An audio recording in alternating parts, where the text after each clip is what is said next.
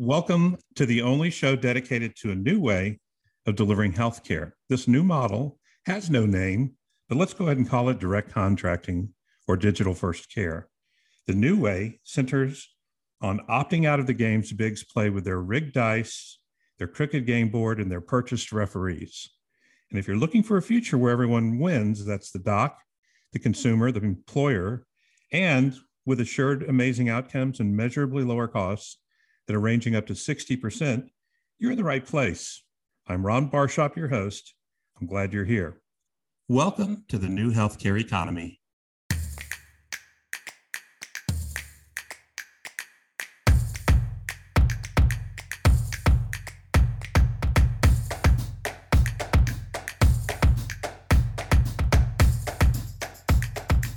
The Montana Miracle involves a grandma named Marilyn who has become a folk hero to many, and she is my personal hero if somebody were to ask me.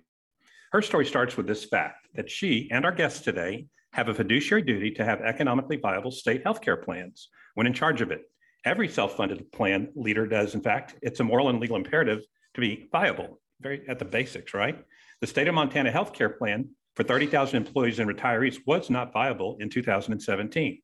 In fact, it was $9 million in the hole the day Marilyn Bartlett started her role leading operations of that healthcare plan. She stepped into a scary plan that not only lost $28 million, but had to borrow $9 million in reserves from the state that year. Today, happily, that number is $112 million positive reserves. In other words, it's contributing to reserves, more than, in fact, in the general fund in Montana than any other 10 agencies combined. In fact, her found healthcare dividend is funding more than not only all the other agencies, but any other source of savings, and people are borrowing from it. So she's the new hero of that state.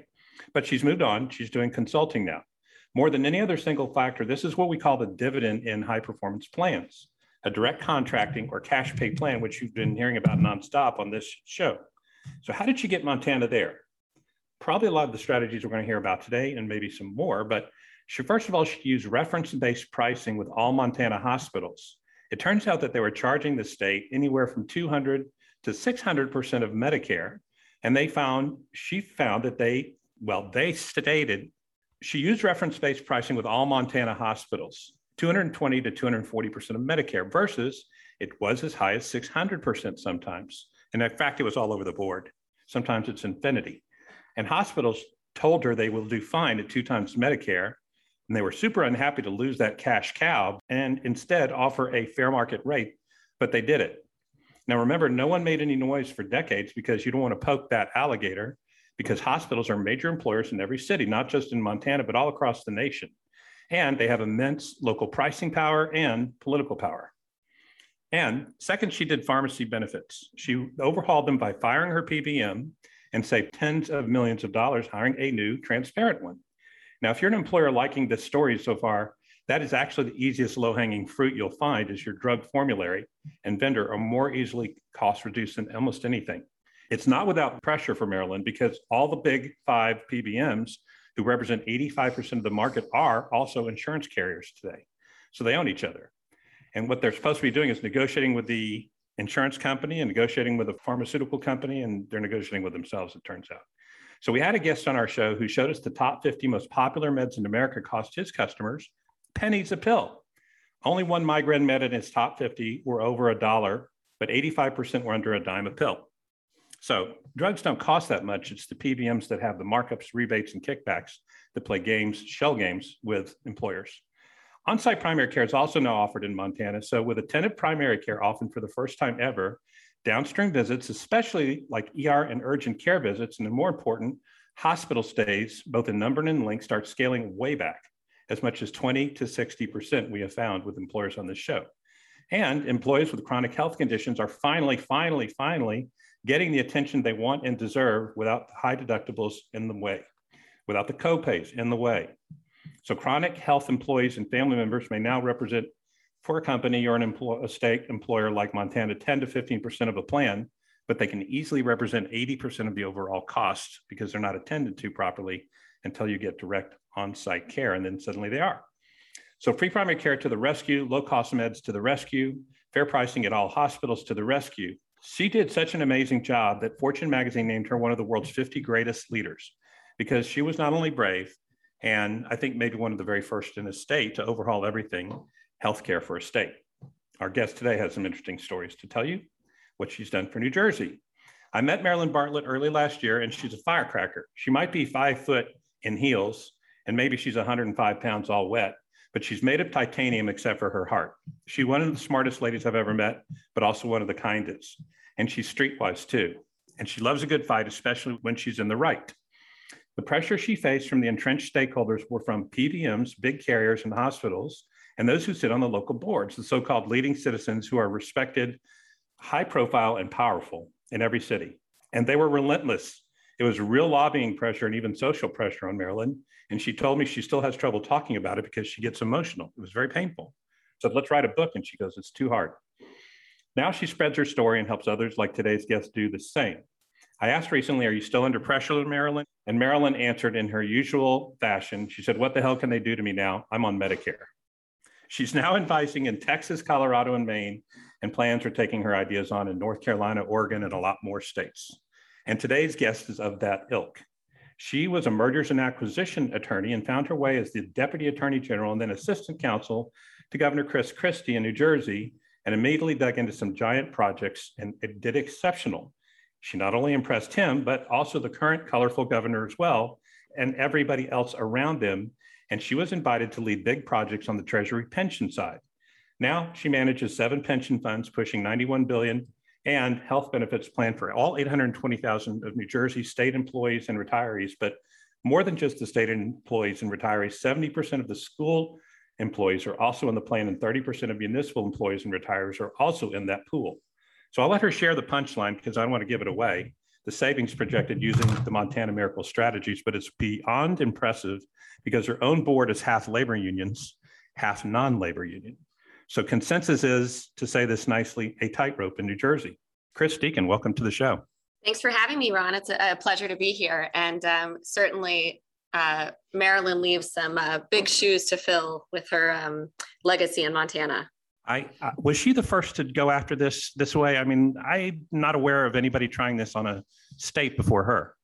Certainly at the scale that she took it on with their employee group. I know that CalPERS had done some dipped their toes in reference-based pricing with a few procedure types, but she was really the first to take this on at a state level across procedures with hospitals.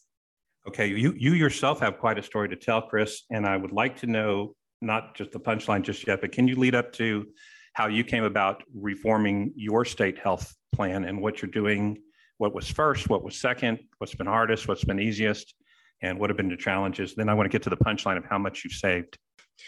So we, when I came into this role, we were projected to spend by, I believe, 2022, over $4.5 billion a year in healthcare spending as a state for state employees. And we've kept that projection at bay at around $3 billion, despite increasing our membership across the board. So when I took over, we had about 780,000 belly buttons in the plan, and currently we have about 820,000.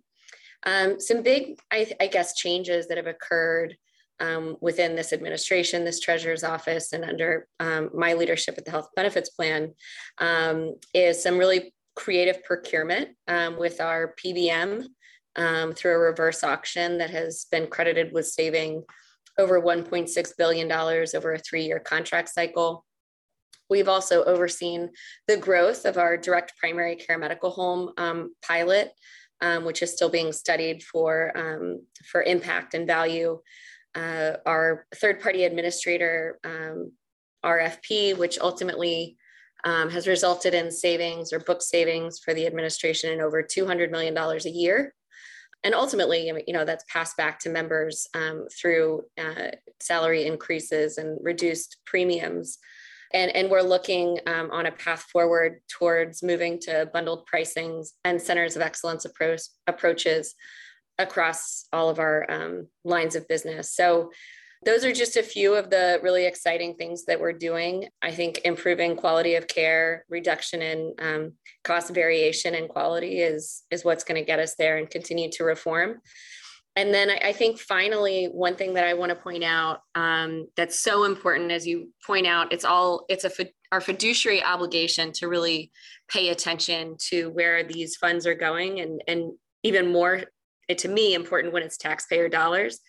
But we've engaged a third-party medical claims reviewer that's looking at each claim on a pre and post pay basis to make sure that our third-party administrator and the hospitals who are being paid pursuant to that contract, we're really paying attention to oversight of those dollars and payment integrity.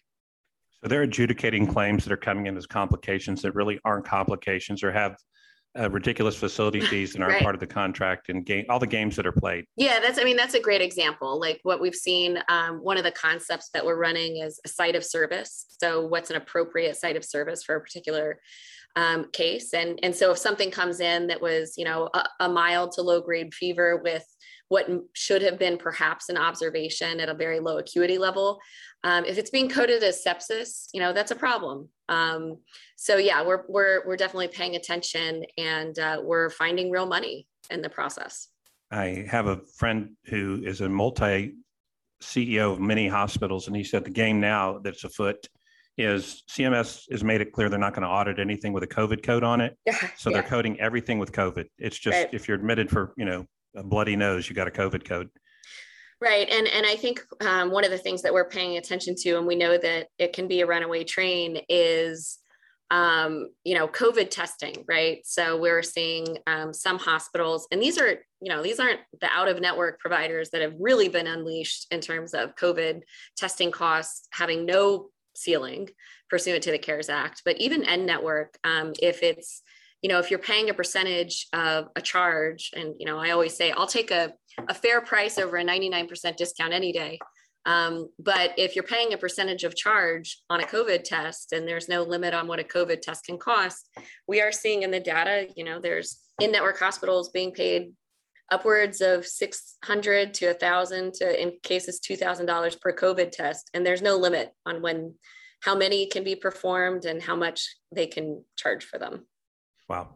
What is first of all, how long have you been doing this new, direct primary care? I see is also part of your offering on your website. I saw that Everside is one of your vendors, as well as Our Medical and a couple of others. So Everside's been on our show, and of course they're doing the state of Colorado also. Right. Is it too early to tell if they're bringing down ER visits, bringing down hospital visits, bringing shorter hospital stays because of the primary care intensive focus? Yeah, our early indications and sort of risk-adjusted analysis is showing that we are reducing costs. One of the challenges with our direct primary care medical home design that we're looking to reform is our plan design structure. So we have zero cost share for all direct primary care medical homes that folks can be a part of. But we don't have any way of sort of controlling leakage. So, we want people to use good primary care as primary care, not as an urgent care center. And we want folks to really treat that as their medical home, and hence the name, and allow that primary care physician to really be their quarterback for all care. We do find that when members actually, are experiencing the direct primary care medical home, they're very happy with it. And they're really thrilled that this type of care can exist in today's marketplace. So, for us, it's a matter of engagement and trying to get more people to use those locations. But yes, early results are looking very promising. And we hope to leverage those primary care medical homes to really control the downstream costs when we roll out our centers of excellence and bundled pricing models. Because I think we all, the value in good primary care is not only, good health outcomes, but that controlling that downstream cost when somebody needs to encounter a specialist down the road. So the largest school district in Texas was telling their direct primary care provider in Houston, please, don't tell me that it's free. I can't believe I can go on a Sunday. I can call 24/7 a doctor. Come on. So the engagement is really not as much, let's get you in and do an evaluation or do a well woman exam, as much as believing that it's free. Yeah, no, the educational component, like what is direct primary care? You know, I guarantee you, if you ask 95% of people, you know, they wouldn't know what direct primary care means. I even have spoken with, you know, some physicians who struggle to, because we all talk about, they're very, one of the areas that this industry is really challenged with is consistent definitions, and whether that's, what is the definition of engagement? What is the definition of value? What is the definition of value-based? What is the definition of care transformation? We talk in these very sort of like, you know, ivory tower terms, right? Yeah, my favorite, social determinants of health. Like, give me something to take action on, right? And I think translating that into to our members is a high task, but one that is worth doing. Is it so? So most chronic condition employees are dying to have no copay, no deductible access to doctor. I can't believe it's true. Right. But is it too early to tell if the numbers are going down in your favor because they're engaged now? Yeah, no, I think we've, especially amongst our population with comorbidities, the direct primary care model is just such, it has been really successful. We see the engagement with those folks, their adherence to medications, reduction in ER visits.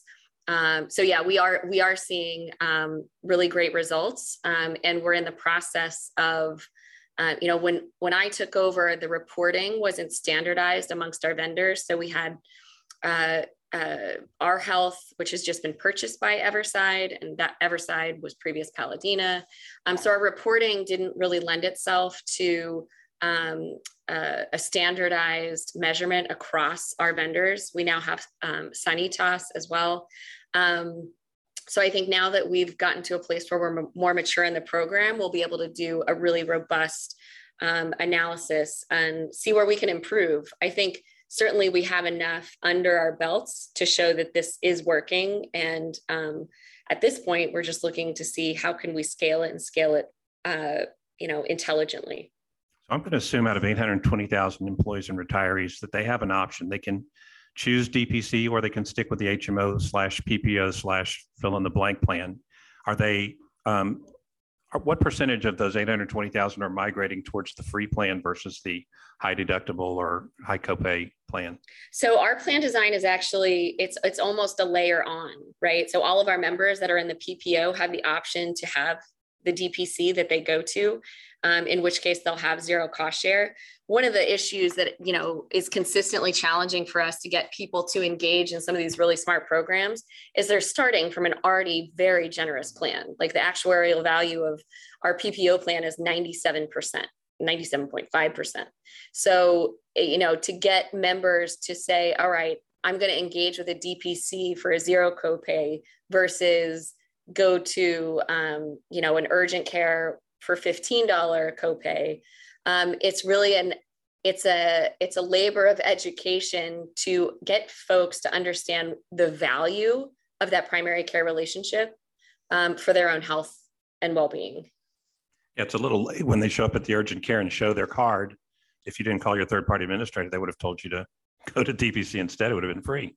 Well, yeah, I mean, that would take a tremendous amount of partnership from, you know, the systems themselves, and certainly from our TPA. But, you know, I don't know that their interests are necessarily financially aligned with making the most out of the DPC program. Not to sound cynical, but, you know. What are the roadblocks? Yeah, I mean, the DPC program, right? It when you're keeping money out of hospitals and out of ERs and in good primary care, which we've devalued as an industry over the last several decades, it is disruptive. It's good disruptive, don't get me wrong, but you know, there are those on the other side of the table that stand to lose when money is taken out of those systems. So do you have any data yet, Chris, on either retention or recruitment? Is this helping you keep the best and the brightest and recruit more now that you have these options available? Yeah, I mean, I think our state health benefits program and the SEHBP, that's the school employee health benefits program, that is absolutely one of the reasons we are able to retain the talent that we do in the state. I mean, all public sector is somewhat challenged as far as, salary scales, et cetera, and certainly with the cost of living in New Jersey. But our health benefits package really is, second to none.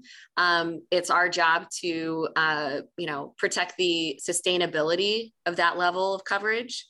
Because we're able to offer, again, Cadillac plus 98%, 97% actuarial value benefits.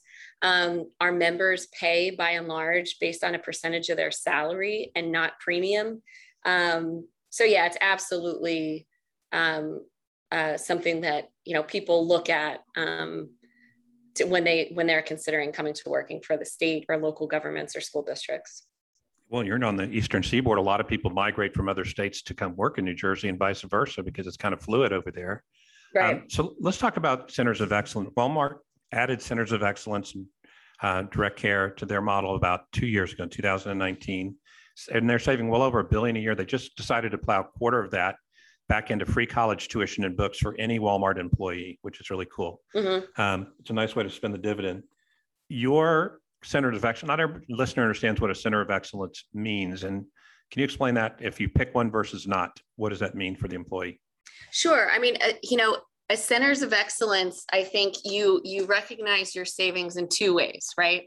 Number one, let's use spinal surgery as an example. I use that example a lot because my members experience spinal fusion surgery, 16% more than the commercial book of business for our Horizon Blue Cross Blue Shield, who's our TPA. And why is that, right? So we have a very generous plan, and our members go wherever they want, whenever they want. And if they call and they say, my back is hurting, they're shipped off to somebody that can, perhaps cut them open. A centers of excellence approach achieves results in two ways. Number one, my members going to be incentivized to go to the best of the best when it comes to spinal surgery, which, I don't know if you know this, my friend Al Lewis likes to open with this one, but the leading cause of spinal surgery is a failed spinal surgery. And so the importance of getting to a good doctor that performs these surgeries, not just a good doctor, but a good system, right? That is willing to engage in risk-based contracting and bundled pricing is so important in the first instance. So getting to the right provider if you, in fact, need a spinal fusion surgery, right? So that's the second piece. One of the reasons that Walmart and Lowe's have been so successful in their centers of excellence approach is because, 40% of the time, the member didn't need that MSK surgical intervention. So it's not only getting to the right place when you need the surgery, but really evaluating if, surgery is the right path forward for you in the first instance. So it's about smart incentives. It's about educating our members that it's about quality and that not all facilities and surgeons are created equally.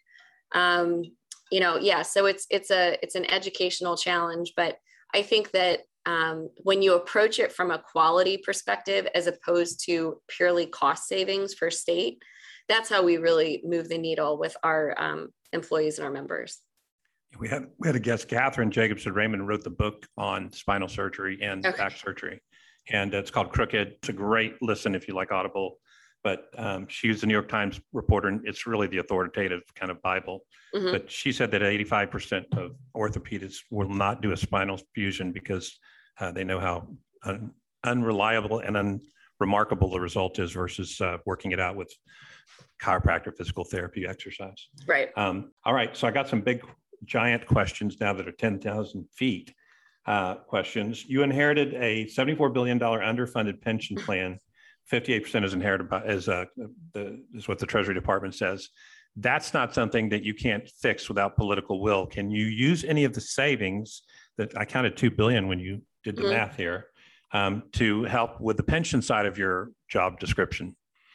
So to date, the health benefits side of the house hasn't really mixed in terms of offsetting pension. I would say for the first year in many years, we made a full pension contribution this year. But I think there's always, right, like money is fungible, right? If we're able to put the state health benefits plan and our retiree benefits on a path to sustainability, inevitably that leads to freeing up funds for some smart things like making a full pension payment. I would also add that for our local districts that choose to participate in the SHBP and SEHBP, we essentially act as a carrier, right? So we bill them for premiums. We're self-funded, but this year is a really good example of taxpayer relief and what those districts can do with those funds.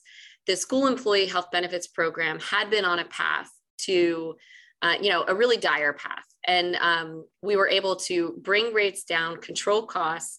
We went from, having only 30% of school districts in the state to now over 40% of school districts. And that number is growing because folks are looking at what we're doing, and we've had negative rate action. We just approved negative rate action to the tune of 8% for our actives this year.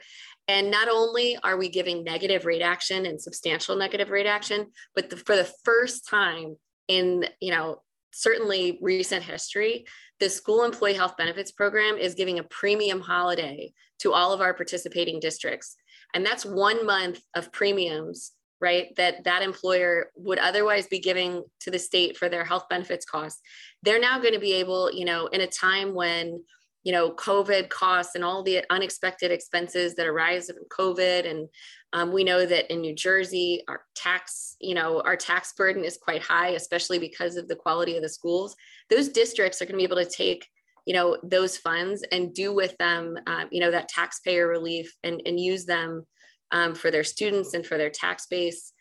So that's the kind of, that's what can happen when you do really smart things. So we're really excited about that. And absolutely, like I said, money's fungible. When we can protect the sustainability of our benefits, it does benefit everybody. And whether that's the pension side of the house or a taxpayer base, it's all good stuff. So now that you're sort of a statewide hero, are all the politicians looking at you and saying, I need some money for my pet project? Are the politicians basically the piranha that are in a feeding frenzy? I know you can't use these words because you don't make them happy. Are they hungry to spend your money that you found? No. You know what? I would say, I haven't flown under the radar when it comes to other leaders in this, in the public sector space that do what I do and my peers. And certainly, some of the evangelists that, on LinkedIn who are looking out for that fiduciary obligation and doing smart things and making sure that we're pushing the envelope. I would say internally within the state, and this isn't a one-person show. This has been in collaboration with the stakeholder partners. But there's been, sort of a benefit to flying a bit under the radar, because when you're taking that much money out of a system that has sort of had it on a drip for the last, and had an expectation that cost growth would continue to rise, sometimes you don't want to poke that bear. And so we've been somewhat stealth and smart about what we're doing. But I would say, as you spoke about with Maryland, right? Like a lot of these hospitals are the largest employer in their location. In New Jersey, there was just a bill passed that now has essentially put in statute, carved out their nonprofit status in exchange for, payments in lieu of taxes for these nonprofit systems. And that locals are getting, Horizon Blue Cross Blue Shield is one of the largest employers in the state of New Jersey. When you start to disrupt these things, sometimes it can get politically uncomfortable, but that's why Marilyn and I I consider her a mentor, and I enjoy following in her footsteps of being somewhat disruptive, because it's necessary. And yeah, to your point, I always come back to that fiduciary obligation that I take very, very seriously. What other states are following your and Maryland's lead in the country right now that are actually not talking, but doing something about this? So I would say North Carolina is trying to do some really interesting things. That being said, I know that they have a tremendous amount of challenges given their hospital's political clout and lobbying dollars, and certainly their Blues organization as well. But I think they have a strong advocate in their treasurer's office, and certainly with Dee Jones, who oversees, as my peer, their state health benefits. Kentucky is doing some really interesting things. West Virginia, Virginia, Nevada did a lot of really great stuff on their plan on the drug side, the prescription side. I think we're all challenged in sort of doing something as robust as Maryland. You know, she had 37,000 members in her health plan. In a state like Montana, that's obviously very significant. But when you're talking about 820,000 members, probably 700,000 of whom live in the state of New Jersey, when you move when you do something with that plan, you move markets. And so it's both empowering because you have a tremendous amount of sort of what you would think would be a tremendous amount of power and negotiation behind you, but it's also challenging because you can move markets and be disruptive when you do something with a plan that big.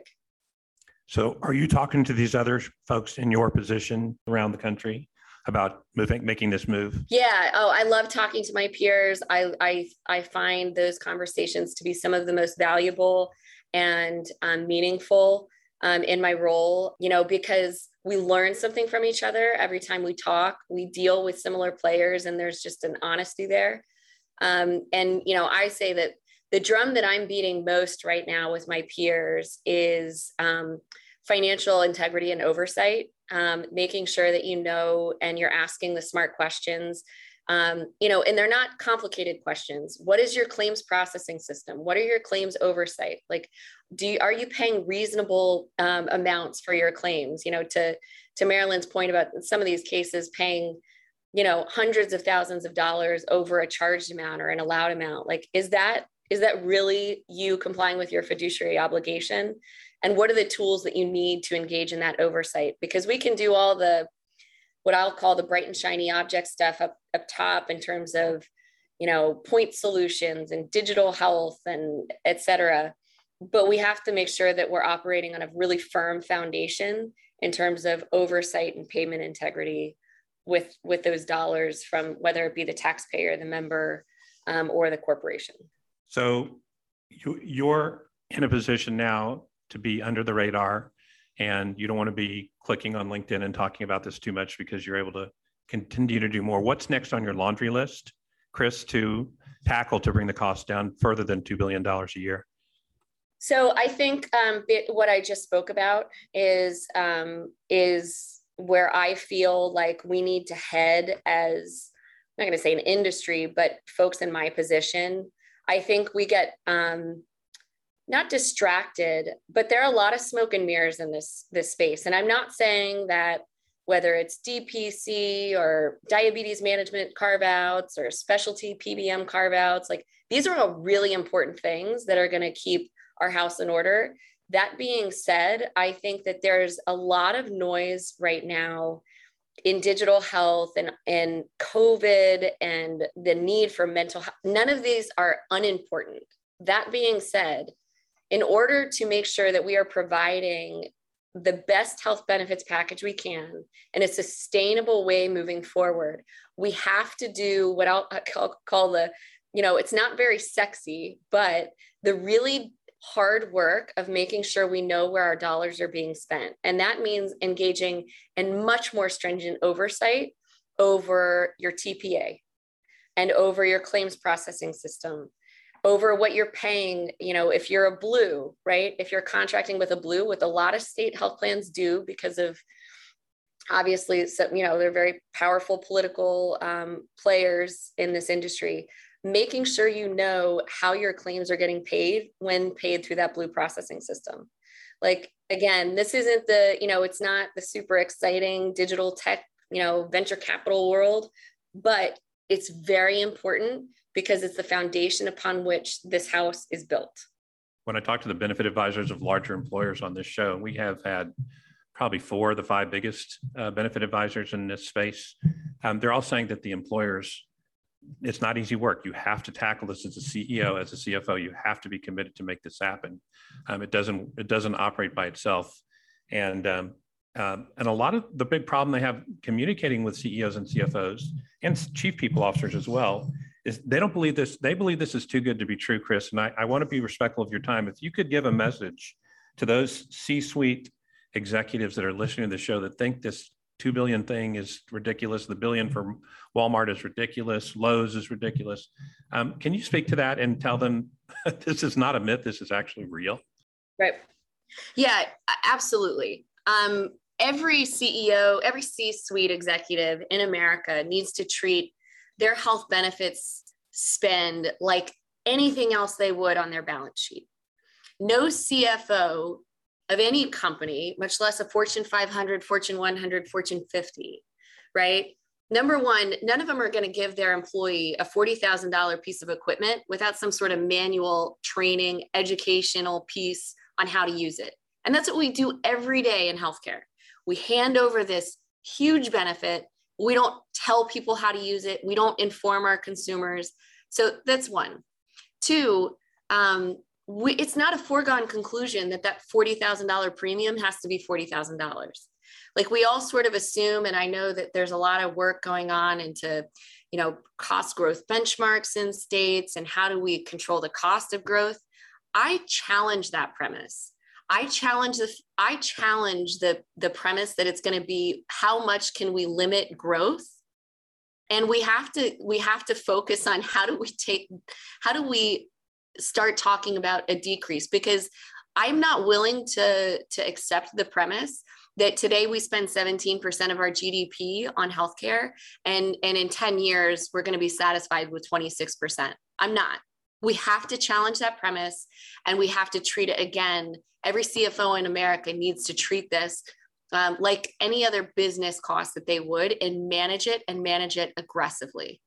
I think, how are we messaging that GDP, that lost opportunity, right? Like, and whether that's talking to millennials about climate change and what we could do with the money that we're literally spending to build glass palaces. And, I just saw another headline today about a large health system, looking to raise capital to the tune of $2 billion to build more medical space. We're not getting healthier. Our mortality rates are going down. We're as a nation, we're not getting healthier. What are we paying for? If we're paying 17% of our GDP for the best healthcare system in America, show me the results. Show me some sort of measurable improvement. And in the absence of that, we're not paying for what we're getting, right? I was speaking with Stacey Richter the other day, who I'm sure you know, and is just a great mind in this space. And I use the analogy of, I often hear from people but yeah, we have the best healthcare system in America. We have the best drugs and the best treatments and the most advanced this and that. And I said, what you're asking everybody in America to do is essentially pay for a Ferrari for 0.1% of the population, and everybody else gets stuck with like a 1980 Corolla. Like, why is that the outcome we want? Like, do we want everybody to share in, and I am not a proponent of I'm not speaking politics here. I'm speaking value. Like, what are we getting for what we're spending? And it takes the hard work of, what people like Maryland have done, what people in the state of New Jersey are doing. It's disruptive. It's going to be, I always say somebody's got to sit on that other side of the table when we're going to take money out of the system. And it's not going to be easy, because they're going to have a lobbyist. They're probably going to be a political a donor to somebody. But somebody's got to take hold. And I personally think it's the business leaders of America and the CFOs who need to look at that line item and start demanding results, just like they do in every other sector of their business. Well said. Great way to end the show. I have a million more questions for you, but we're going to do this again in a year and check your retention and your recruitment. We're going to talk about engagement. We're going to talk about your chronics and what are the numbers looking like there. So the hospital stays. I'm very interested in the metrics because you need some time under your belt to get all that established. And you and Everside will figure this out, I know, and your Sanitas. So again, thank you, Marilyn. Oh, I'll take it. I'll take it. Well, I mean, y'all are the same ilk as, like I said at the top of the show, y'all come from the same tough metal, titanium, steel, big heart. So you're doing it for all the right reasons. Again, thank you so much for being on the show. And if people want to find you, I know you don't really, want a visible profile, but how? Oh, I'm very active on LinkedIn. Okay, good. So connect with me and we can talk. Thank you very much. Thanks, Ron. I really enjoyed it. Thank you for listening. You want to shake things up? There's two things you can do for us. One, go to primarycarecures.com for show notes and links to our guests. And number two, help us spotlight what's working in primary care by listening on iTunes or wherever you get your podcasts and subscribing, and leave us a review. It helps our megaphone more than you know. Until next episode.